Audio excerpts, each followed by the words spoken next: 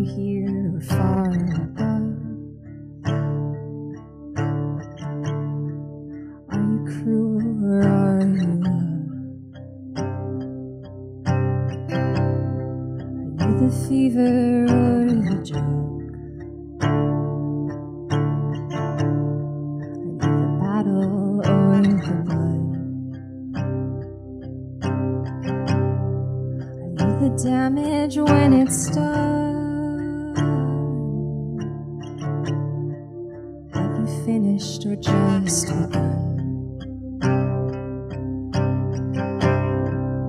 Suddenly I'm waiting. Suddenly I'm scared. Did you ever mean to hold me? 'Cause it's too much now to bear.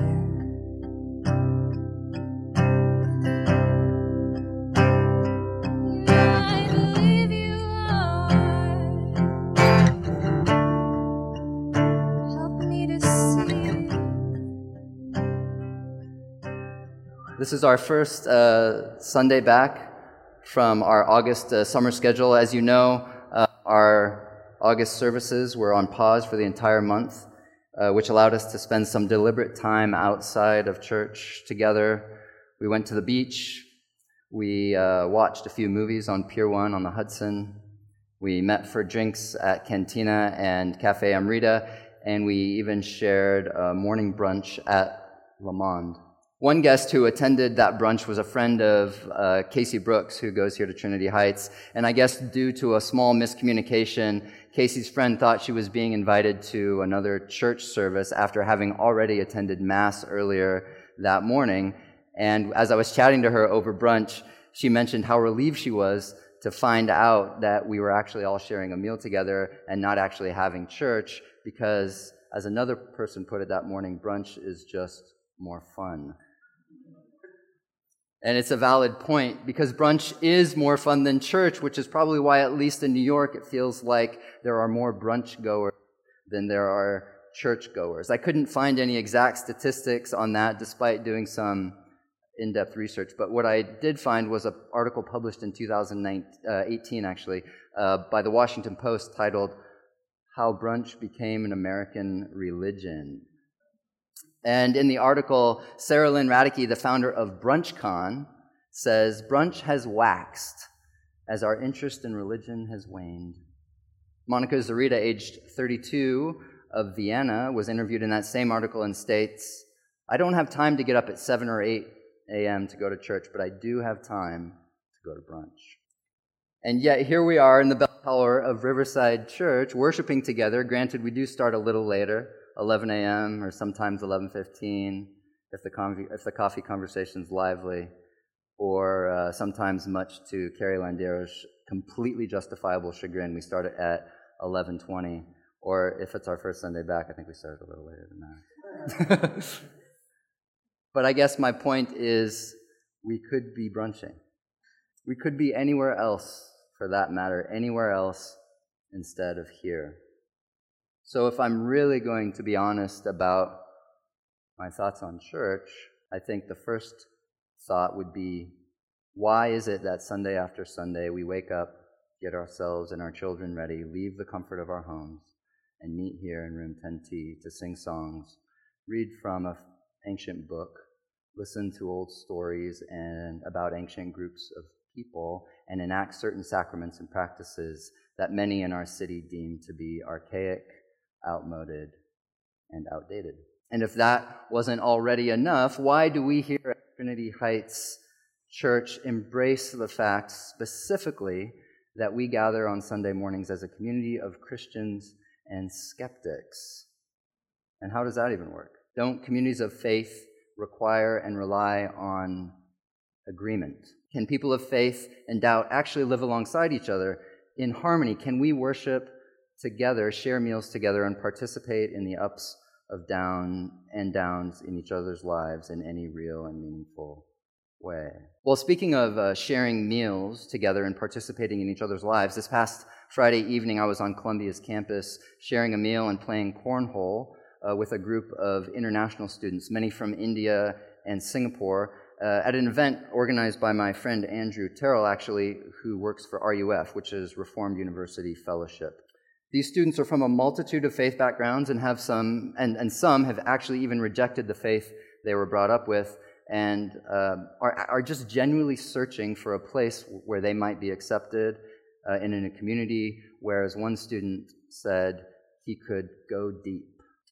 So during this last Friday's event, I started talking with a 21-year-old chemical engineering student named Samesh from Mumbai, who's only been in the States for 3 weeks, never been outside of India. This is his first time outside of his home country.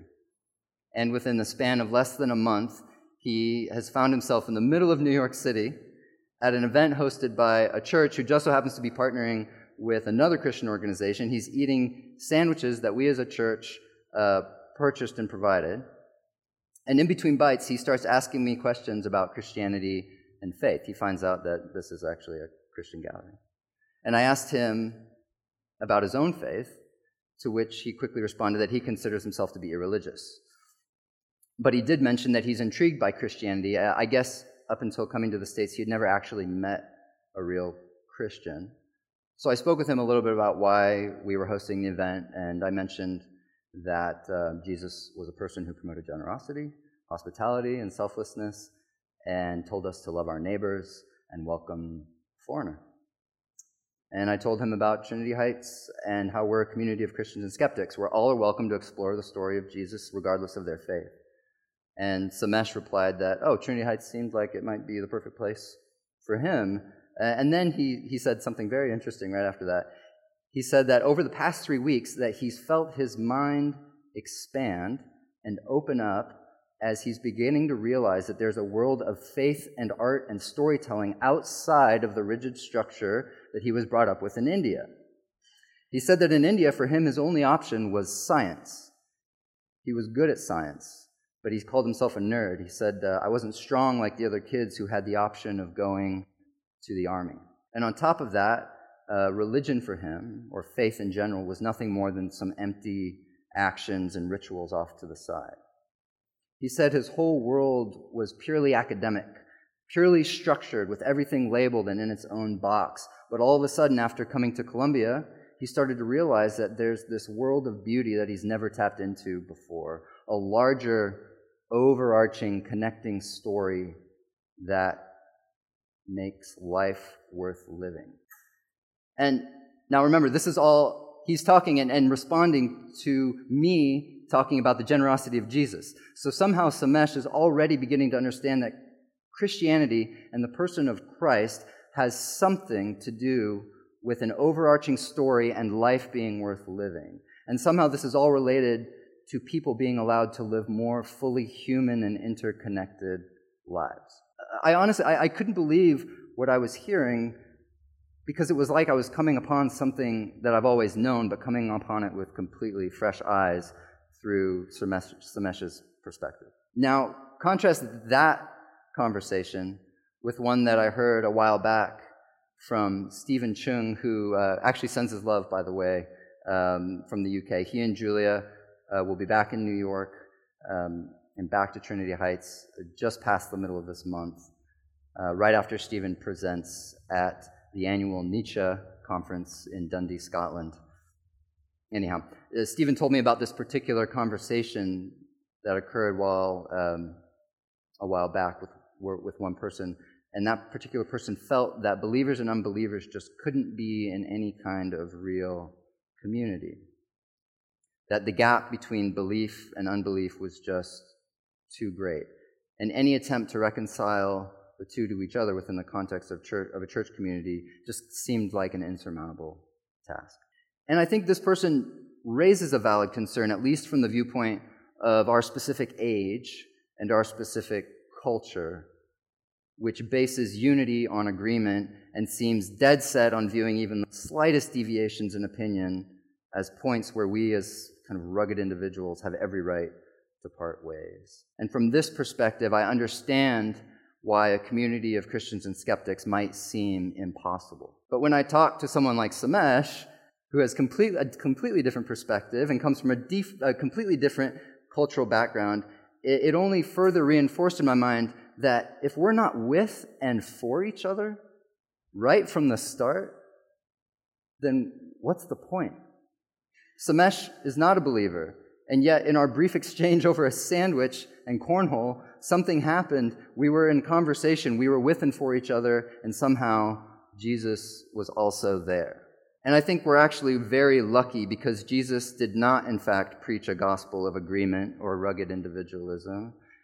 In fact, when we go back and look at Jesus' own community and read the stories written in the New Testament about his disciples and his close friends and his family and the crowds that followed him, we begin to realize that Jesus himself only ever had a community of Christians and skeptics. His followers were from all walks of life, different belief backgrounds, different religions, and different ethnicities. They were filled with doubts, questions, belief, and unbelief. In fact, when we look at it that way, they were in fact the very first community of Christians and skeptics. But if this is the case, then it seems that somewhere along the way, the modern Christian church, in many ways, may have lost touch with its more collaborative and multifaceted origins.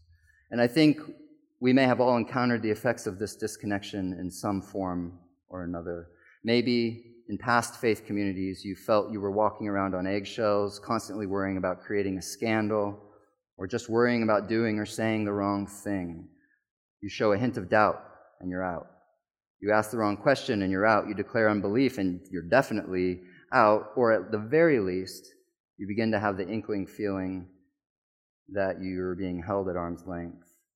You become the recipient of worried looks, with maybe some brave, well-intentioned people going out of their way to let you know that they're praying for you and your eventual return to the fold.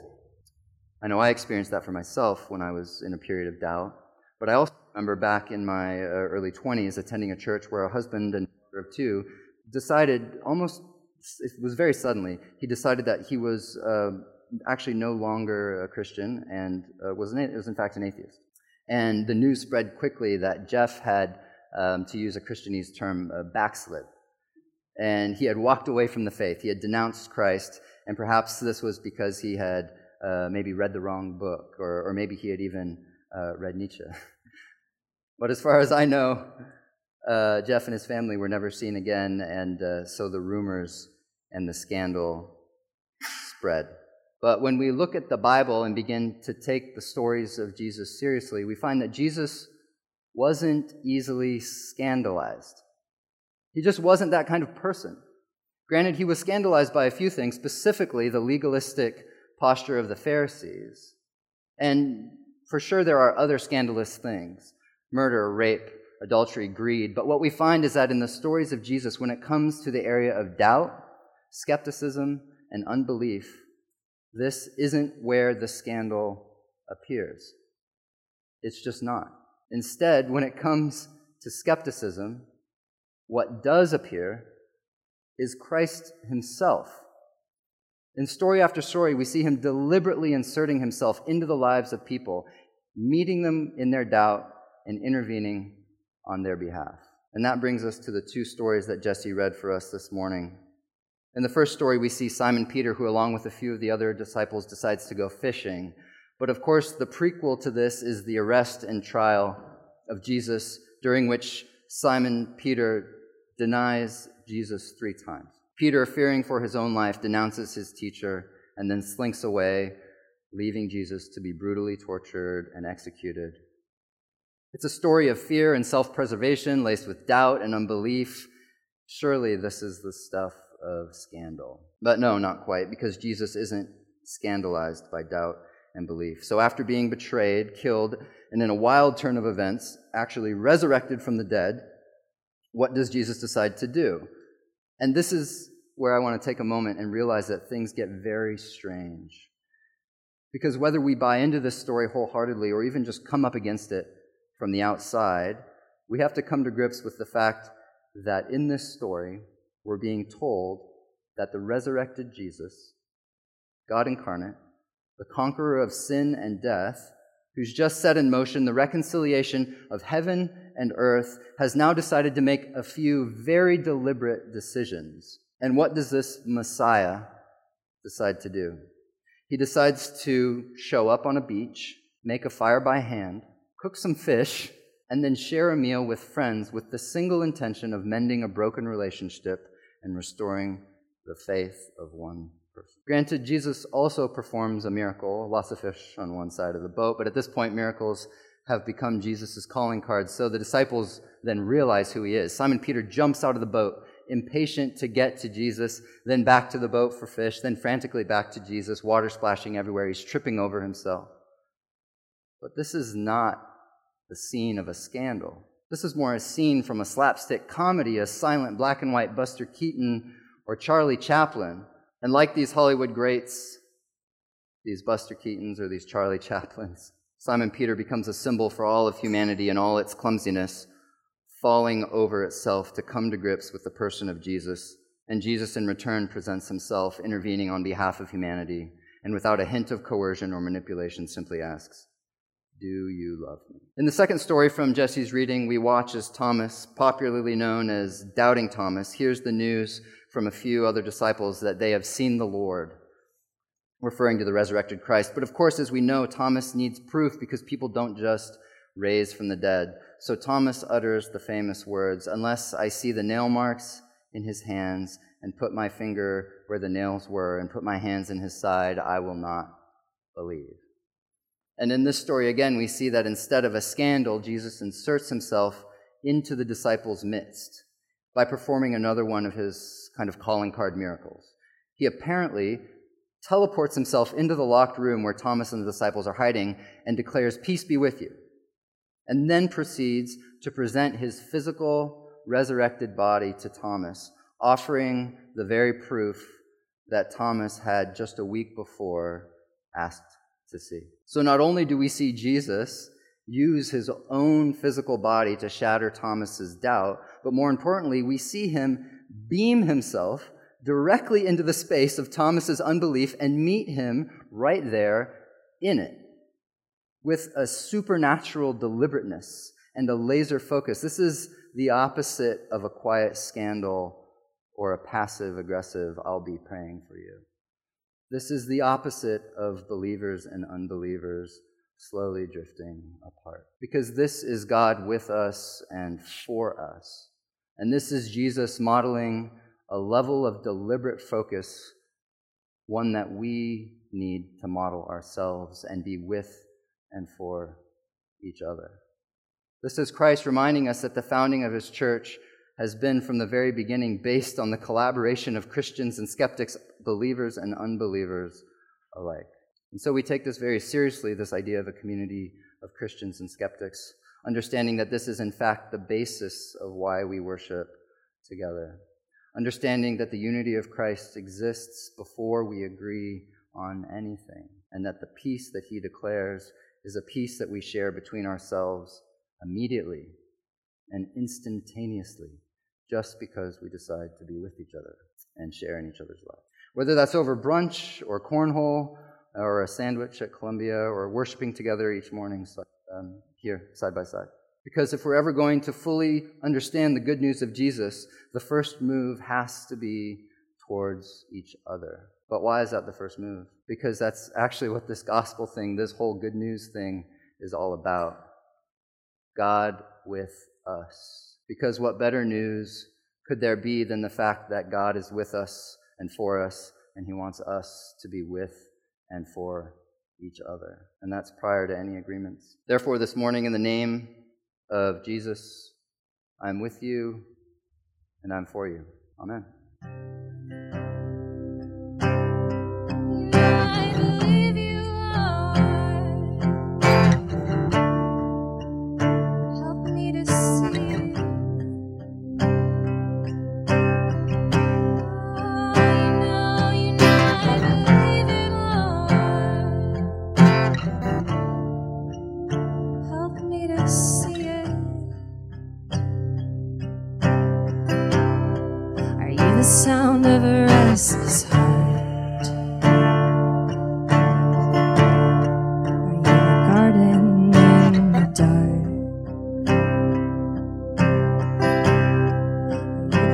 fire.